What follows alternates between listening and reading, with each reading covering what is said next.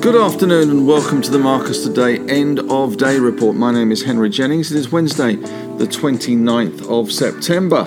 And for the day, the ASX 200 closed down 79 points, so just a shade under 7,200, 71.97, down just over 1%, 1.08%. Back to where we were before the pandemic hit back last year, where we saw the index just before we had the precipitous crash around 71.90 odd. So back to where we were. So we've given up all the gains that we have made since the low, which was around 48.20 back in March the 20th.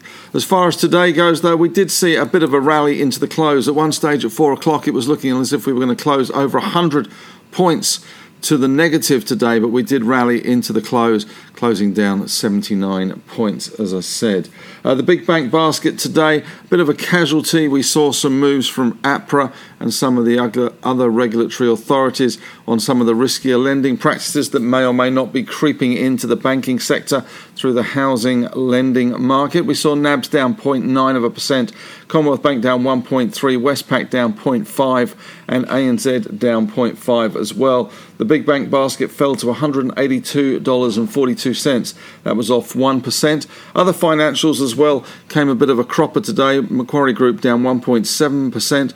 Pinnacle Investment, though, today had a bit of a shocker, down 9%, and Magellan continued to slide down 2.2% today to $35.70. Net Wealth down 3.8%, and QBE Insurance in the insurance sector down 1.5%. Insurers holding up, though, better than the rest of the market, as we have seen those 10-year yields rising yet again to 1.49%. So that's clearly helping the insurance companies. And we saw IAG up 1.7% and Suncorp unchanged on the day. As far as the rest of the market goes, CSL once again on the nose today, down 2.6%, which is 11 index points, so not a good day for them. And industrials generally were easier. Wesfarmers down 1.6%. We saw Telstra down 0.8%. REA Group having a nasty day, down 1.6% as well. But it was mainly the banks today, mainly the big miners as well. And we saw BHP in the iron ore space down 1.3%. Rio, though, only down 0.6%. Fortescue only down 0.5%. So not too bad on the big iron ore miners. But we saw the likes of BlueScope down 3.9%. And Pilbara down 3.9%, and Orocobre down 3.2%. One of the only sectors today in the green was the gold miners, which is a rare occurrence indeed. Newcrest up 1.9%, Northern Star up 2.9%, and Evolution up 4.2%. Travel stocks not doing so well either today. We saw Victoria surpass New South Wales on the number of COVID cases. We saw Qantas fall 3.5%, Flight Centre down 1.4%, and Webjet off 1.9% there. In terms of the winning stocks today, the winners were SIQ Smart Group, which was up 18.1% today following a takeover approach from TPG Private Equity at $10.35. SIQ finished at $9.28. Adriatic Metals up to $3.06, up 8.1%. ADT, the stock code there. OM Holdings up 8% today. Keypath Education had a really good day today, up 7.6%. Having said that, only 7,000 shares traded today in that one. Annual report to the shareholders was out today, but clearly very thin market in KED. St Barbara came to life today, down 6.7%, after I'd only told Ausbiz yesterday it was one stock to avoid in the gold sector. It was up 6.7%, so there you go. And Regis Resources up 6.3%. Silver Lake up 5.5%, and Strike Energy doing well, up 5.4%, and even Grange Resources, amazingly enough, given the iron ore price and the rest of the iron ore miners, was up 5.1%, and Tuas followed their rise yesterday on those good results, and the market kicked up another 4.5% today. In terms of losing stocks today, we had a big loss in Pinnacle Investment, down 9%. Syrah Resources, down 6.6%. SYR, the code there. Chalice Mining, down 6%. They have been a boom stock. CHN. Tyro Payments, down 5.8%. TYR. Gervais Global, down 5.7%. Mineral Resources, MIN, down 5.6%. And Nearmap, down 5.3%. So not too much to write home about for those. As far as the high today, we did have a high of 72.54, which was pretty much the open. We had a low of 71.46. So we are around 50 odd points above that low that we saw today. So not too bad. The big bank basket, as I say, falling to $182.52, down 1%. The All-Tech Index down 1.9%. Afterpay had a bit of a nasty day today, following on the back of Square and their performance in the US, down 4.2. Gold unchanged in Aussie dollar terms. Bullion falling in US dollar terms, but that rush into US dollars and the flight to safety of US dollars has pushed down the Aussie. So we have got bullion unchanged in Aussie dollar terms at least.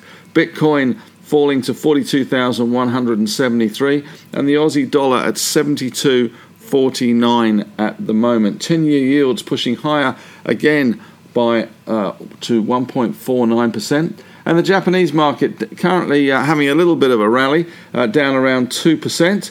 We have got Fumio Kishida is the new Prime Minister of Japan, having won that vote, and he's looking at spending more money on stimulus.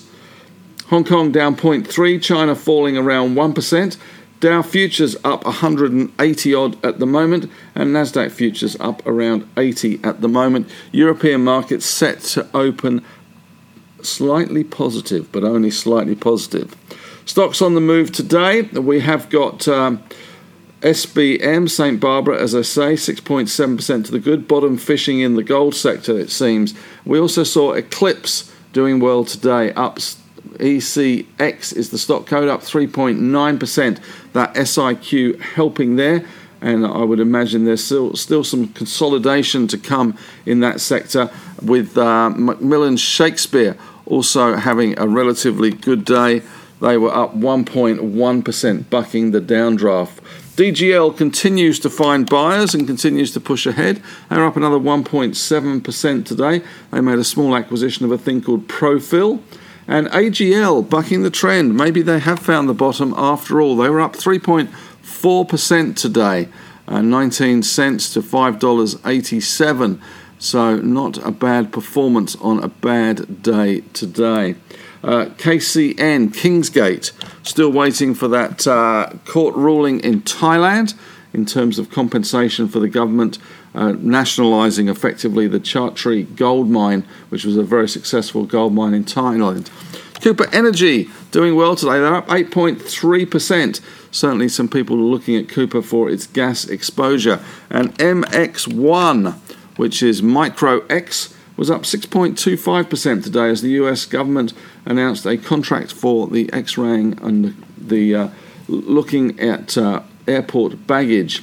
LIS continues to attract attention, up another 3.4%. That's lithium LIS Energy, and that is at the harmful side of the equation, of course, unfortunately, is for PPK, which is the daddy of LIS. Fell another 4.2% today. So clearly punters are looking for direct exposure to the LIS battery story and maybe not so much for the boron nanonitrate tubes, BNNT, through the PPK story.